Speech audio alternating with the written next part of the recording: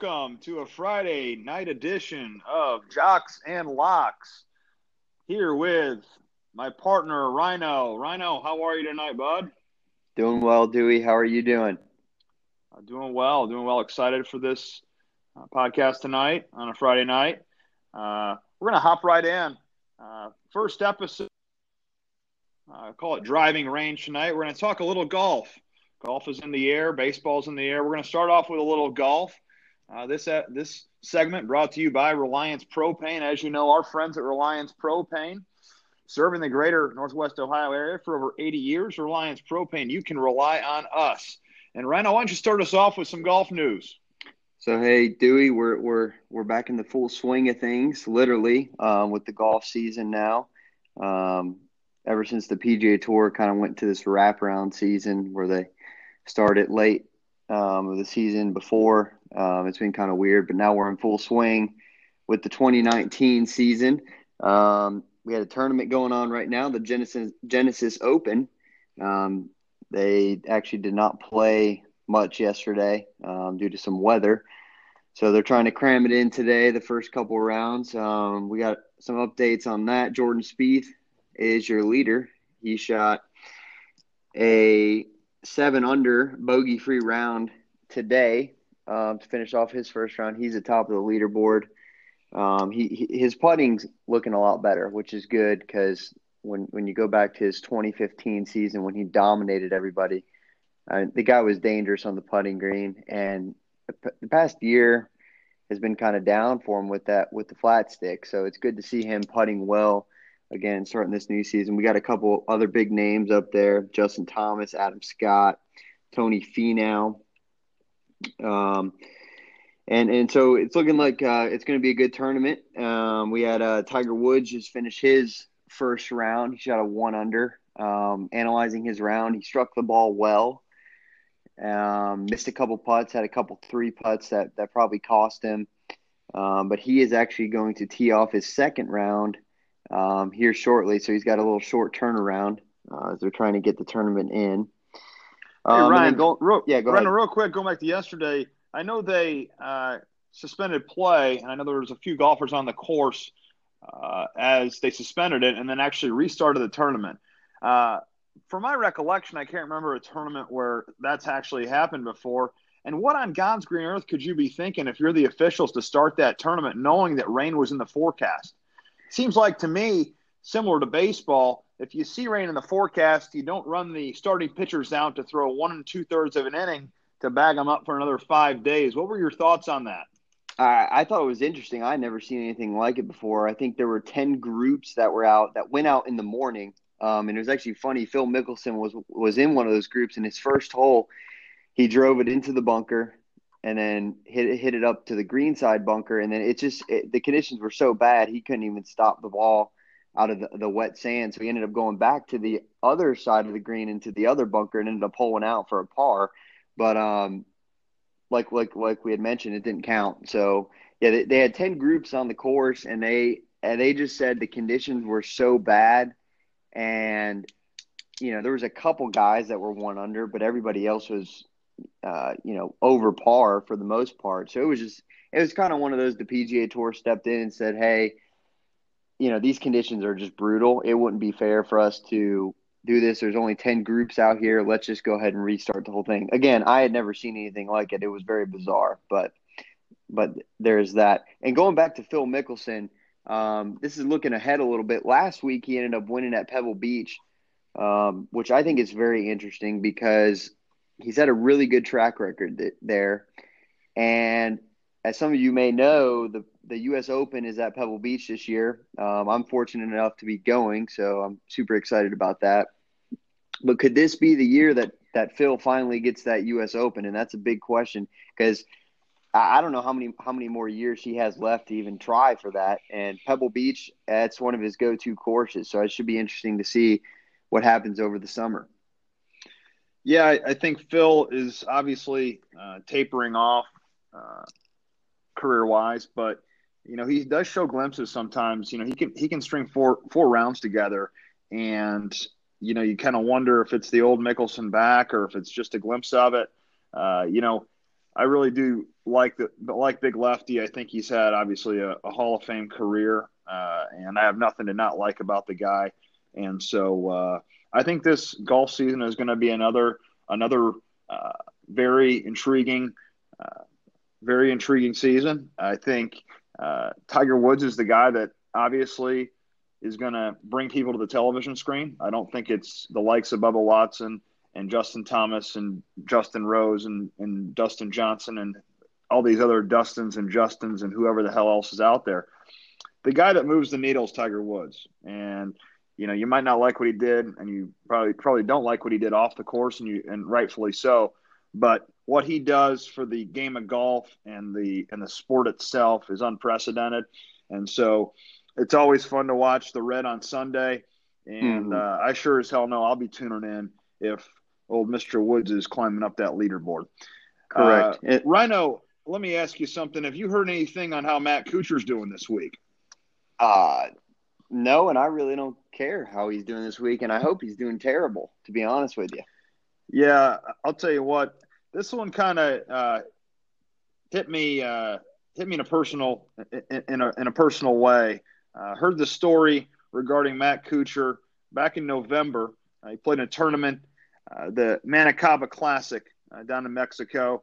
His regular caddy actually couldn't make the trip, so he was able to find a local caddy who obviously knew the course relatively well, and he actually agreed with the caddy. So they made a mutual agreement. If he made the cut, excuse me, if he missed the cut, he would only get paid $1,000. Made the cut, 2,000. Top 20 finish would grant him 3,000 and 4,000 for a top 10. So there was never any discussion regarding him actually winning the tournament. So after 4 grueling rounds down in Mexico, Matt Kuchar was fortunate enough to take home the title and won the tournament, winning $1.296 million. And in return, gave his caddy $5,000. Now, I am actually a math major, and so that is 0.4% of what his total purse was when the going rate on the PGA Tour is 10%. Now, I know there's been a lot of pushback from others that think, well, he wasn't his full-time caddy. I get that. And that they agreed on a certain amount of money depending on how Kuchar played. I also get that. But the fact of the matter is I compare it to something like this. All right.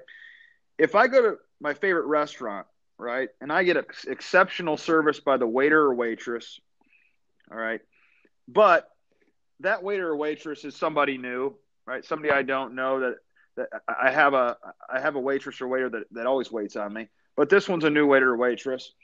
And after a great night, great service, I have $100 bill tab, and I tip them 38 cents. Not only that, I have a lot of scraps, so I take a couple doggy bags out and leave them at the table, and so then I make the waiter or waitress bring them out to me and lug it out to my car for a quarter, a dime, and 3 pennies. That's unbelievable. Ladies and gentlemen, this is pretty embarrassing for a guy on tour who was looked at and revered as one of the really good human beings on tour. And I was fortunate enough as well to caddy for 10 years and was able to caddy for an LPGA golfer on the tour for back-to-back weeks. Now, that LPGA Tour golfer was fighting for a tour card and was just simply trying to make ends meet. Fortunate enough to caddy for those 2 weeks. We made 2 cuts, and actually she made 2 cuts. I carried her bed and helped read a few putts. But at the end of the day, she made a measly few grand and paid me $3,500 for a combined 2 weeks. When this gentleman helps win Matt Kuchar a spot in the winner's circle and pays him a whopping $5,000. I do. Yeah. I just, that's unheard of. I think Matt Kuchar again was one of those guys who everybody just liked. He was just kind of that guy. He's a journeyman. He's always making cuts. He's made a strong living on the PGA Tour. Sure, he doesn't maybe have the win totals or the majors or some of the other top guys, but the guy is just always there on the weekend, and he's always cashing checks. And here was an opportunity, a golden opportunity to cement his legacy and the view that people had of him, and he just flat out blew it. I mean, the fact that he sat there and is still trying to justify paying a guy $5,000. I don't care if it's a kid. You could have made this guy's life. I mean, he could have paid him $100,000, $50,000, and made this guy's life. And instead, he says something along the lines of, "Well, $5,000 was a good payday considering he only makes $200 a day." I mean, come on, what kind of scumbag I draw the line. Says that? That's where I draw the line.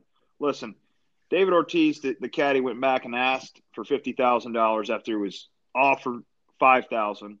They rebutted with $15,000, and simply, if he was asking for $50,000, he's asking for 3.85% of Kuchar's winnings. As I said, the going rate on tour is roughly 10%, especially if the golfer wins the tournament.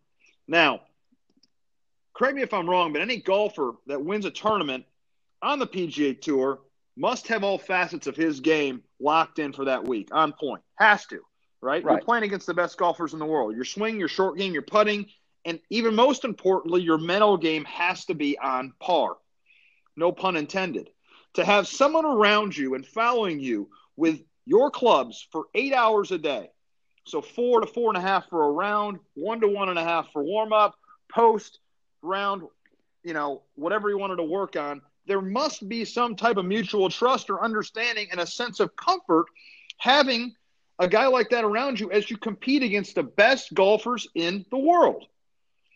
Even Correct. If David Ortiz El Toucan simply carried the clubs and gave zero advice without any reading of putts or any yardage, which is most likely not true because he was a local, he deserves every bit of the 10% going rate for helping Kuchar win that tournament. 100%. 100% agree. I just think this is an absolute it kills me because you can go on social media and you can see people sticking up for Kuchar. And it just bugs the hell out of me. It really does. I mean, how can people sit here and go, that guy, again, I'm going to say, had the opportunity to make someone's life for what? I don't know how much Matt Kuchar's won on the tour, but between his tour winnings and his sponsorships and everything else, the man's made $50 million. Yeah, right. The man's made a solid career and has a solid net worth. What's $100,000? What's $50,000? It's unbelievable, and he definitely blew it. And I am no longer a fan of Matt Kuchar's, and I have no problem rooting against the guy. And it'll be interesting to see too with the 3 big sponsors he has that he wears on his shirt and his hat: Bridgestone, Workday, and Skechers. What they do after this has all come full circle, and it's just unfortunate that it's come to this after he doubled down by simply referring to how much the caddy made during the week and how a $5,000 payday should be a quote-unquote good week for him. So we're going to stop the rant there and would like to tell you our podcast today is sponsored by the Black Tux. And we're going to get into our second segment of the night called Batting Practice. Tonight, we're not going to talk about much big league baseball, if any, but we are going to travel down memory lane for me. I was a college baseball player at one point, coached a little bit as well. Was fortunate enough to coach a lot of great players. I played against a lot of great players, but today is opening day for Division I college baseball. And we just here at Jocks and Locks want to recognize one special individual in this game for almost 40 years now, and it's the head coach at Florida State University, Mike Martin, as some people know him as Seven. the number he wears.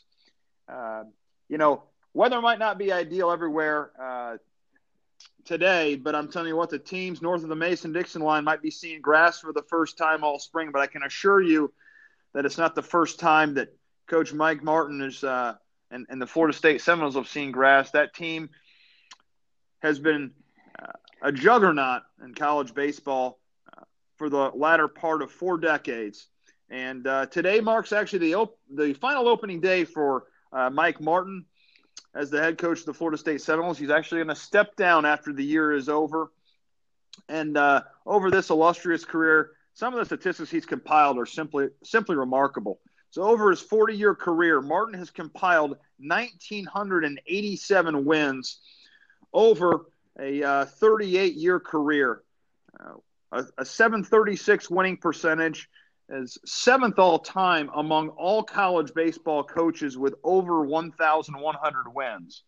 So that's a pretty illustrious and small group for Mr. Martin. And since taking over at Florida State, he's won 40 games or more in 38 consecutive seasons. And of those 38 seasons, all 38 he has went to an NCAA, at least an NCAA regional. 26 of those were super regional appearances, and 15 of those as a member of the 8 teams comprised in Omaha at the College World Series. He's made 15 appearances to the College World Series. That's equivalent to Coach Krzyzewski making it to 15 Elite Eights, which is pretty incredible. And of those 15 appearances, he has finished runner-up twice. So it all comes down to the missing piece on an incredible resume for Mr. Mike Martin, and he has actually never won a College World Series. So with that being said, that Hall of Fame resume is second to none. He is the all-time leader in college baseball victories over all college coaches. And to be quite honest with you, I've never been a fan of Florida State baseball, but I respect the hell out of Mike Martin, and the respect I have for him is unmatched. What he's done for the NCAA and college baseball will never be repaid to him. But for all the players out there that he's coached, I know that the rapport of him is highly regarded, and his tenure and career surely will not be tarnished 1 ounce if he doesn't win a national title this year. But could the stars possibly align, and in 2019, let the Seminoles bring the hardware back from Omaha? Dewey, I've got something for you. I've actually got a great opportunity. I'm actually going to go to one of their games this weekend, so I'll give you a little inside scoop and see if they'll have the talent to get that done. Yeah, I'd love to hear what they look like this year. I know they're a younger team. I believe they're picking the top half of the ACC. The ACC is a gauntlet, so same as the SEC. It's, a lot of these teams that are ranked in the ranked preseason, it's really hard to gauge. Teams blossom at different times, might blossom early. They get in the SEC play and they get beat up. And so, both of those conferences are absolute gauntlets to get through. And so I'm looking forward to hearing what Florida State has and what they run out there. But like I said, all the luck in the world to Coach Mike Martin and what he's done for the game. And that would be a special poetic ending if he could somehow bring the hardware back from Omaha and win a national title for the Florida State Seminoles. And my heart's out for that team, and I wish them the best of luck. Well, with our last segment of the night, probably your favorite, you lock it up. And we're going to start off with a game that we've got tonight. The games tonight are a little sparse, not a lot on the docket tonight, but there is one game in particular that is relatively intriguing. The Toledo Rockets, my hometown Toledo Rockets, host Buffalo tonight in Savage Hall Arena back in Toledo, Ohio. And Toledo lost to Buffalo early in the year by a stretch of about 20, I believe. And tonight is the ultimate revenge game for the Rockets. They're 20-4 on the year. They're playing at an extremely high level right now. They've won 5 in a row, and they're pretty tough to beat at home. That place is actually remodeled a few years back. Beautiful arena now. And from what I hear, it's going to be a sellout crowd tonight. Toledo opened up at a 2.5-point favorite. The line moved all the way to 4 as of now.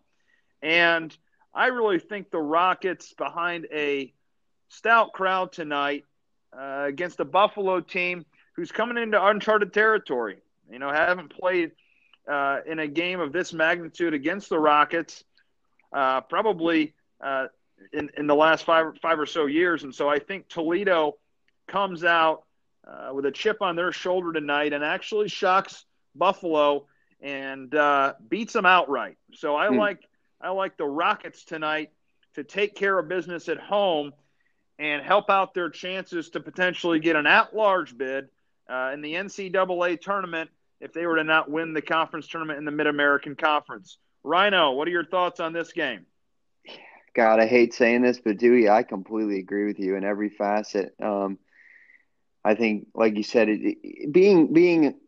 having home court is huge, but just this situation in itself, like you mentioned, Toledo having a top 25 team come in here, come into their place.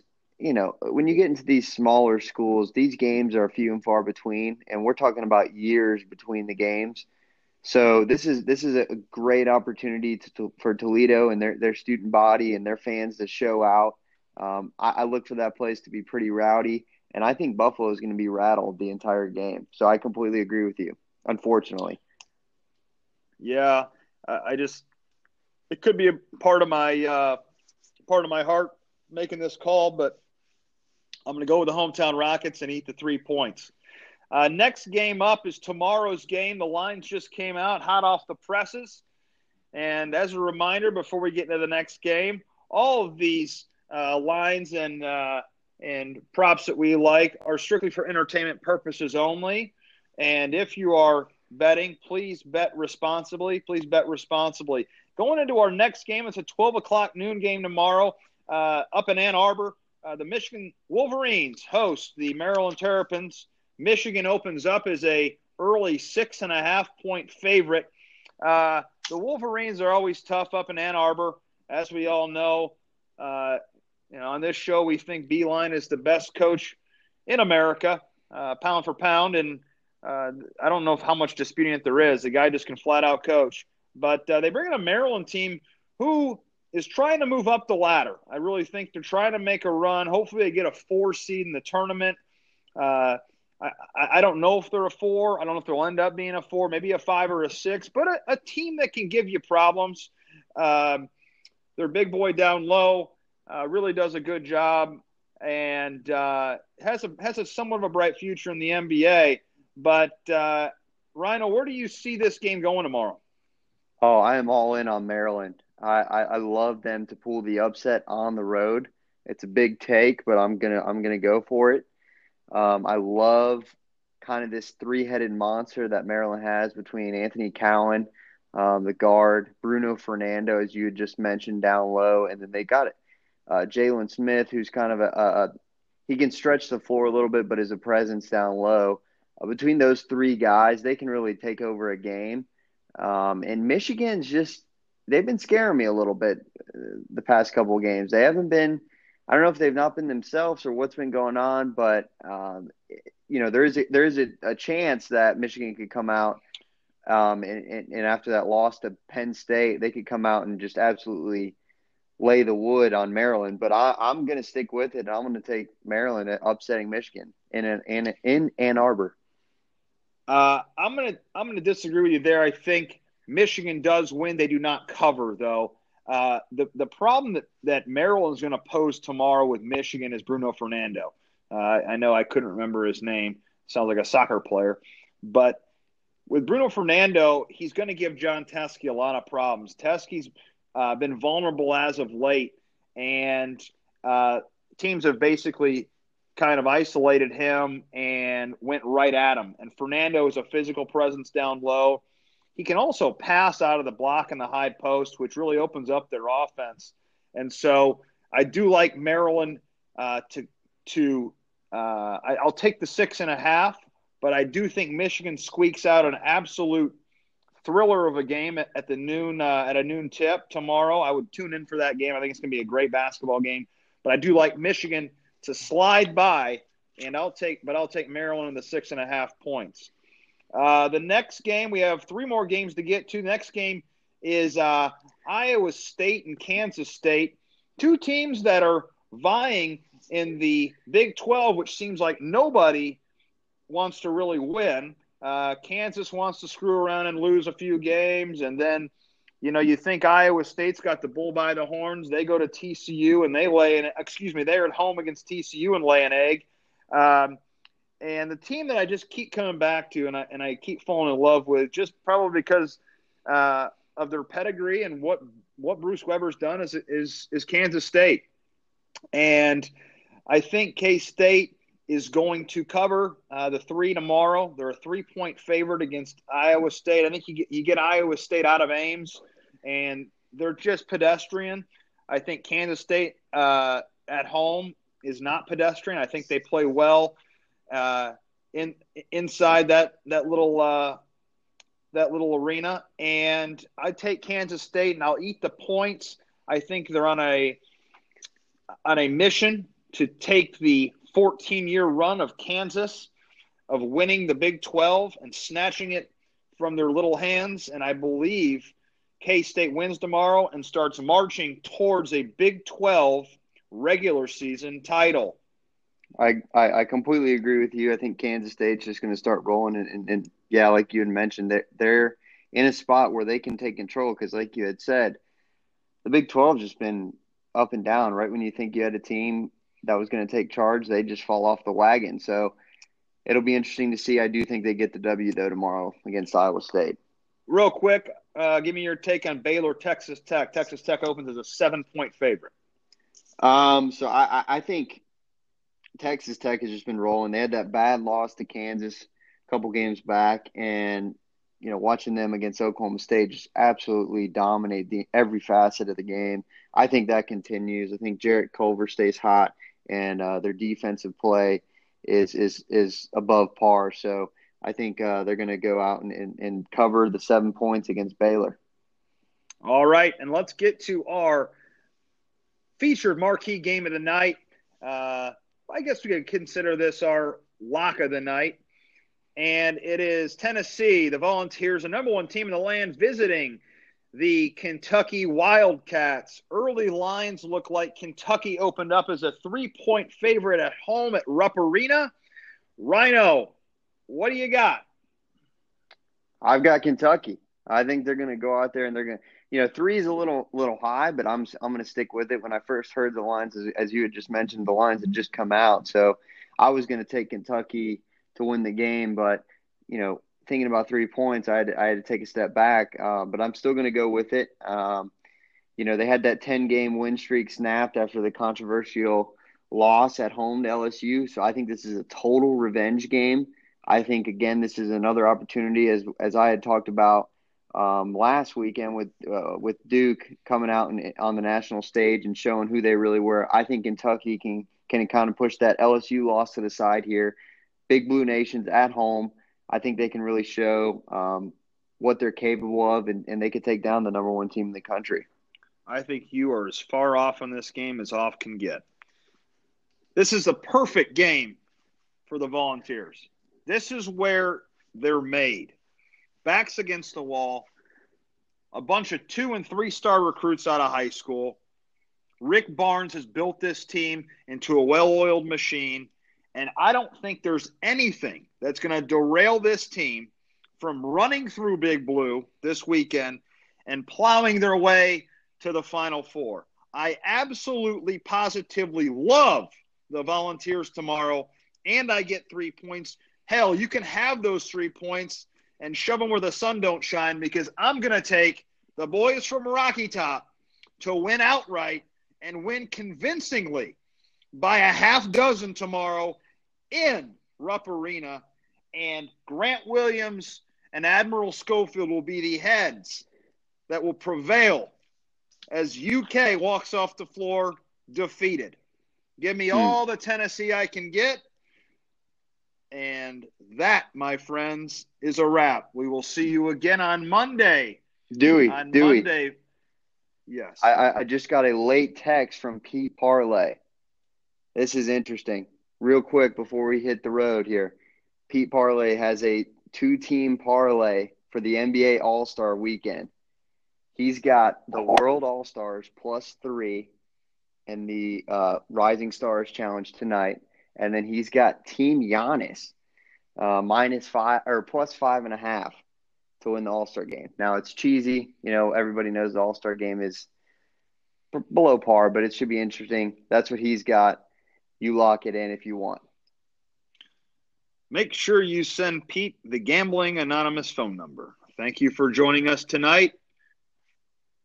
We'll see you back on Monday.